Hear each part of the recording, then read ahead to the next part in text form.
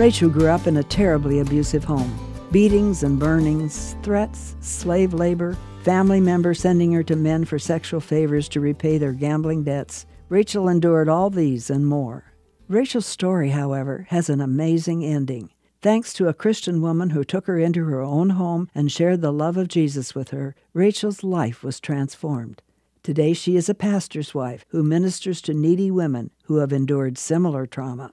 I asked Rachel what helped her recover from the fear of death and darkness that descended on her because of the horrors of her young life. Here are the steps she took. First, she got a Bible promise book and wrote out every verse that spoke to her heart. Second, she kept a journal, writing down thoughts, feelings, and scripture that was meaningful to her situation. Third, she printed out scripture promises and hung them all around the house. And fourth, every time there was a Bible study, she was there. Was her healing instant? No, far from it. Rachel recalled, there were times that I would cry out, Lord, your word says that you have not given us a spirit of fear, but of power and of love and of a sound mind. I feel like I'm going insane. Soon she would feel that she was okay. But in a short time, the wave of fear would again engulf her.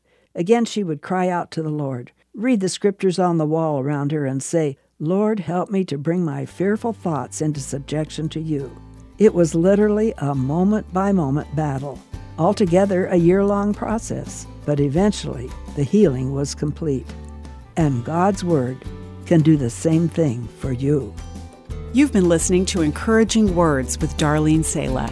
Visit guidelines.org for more.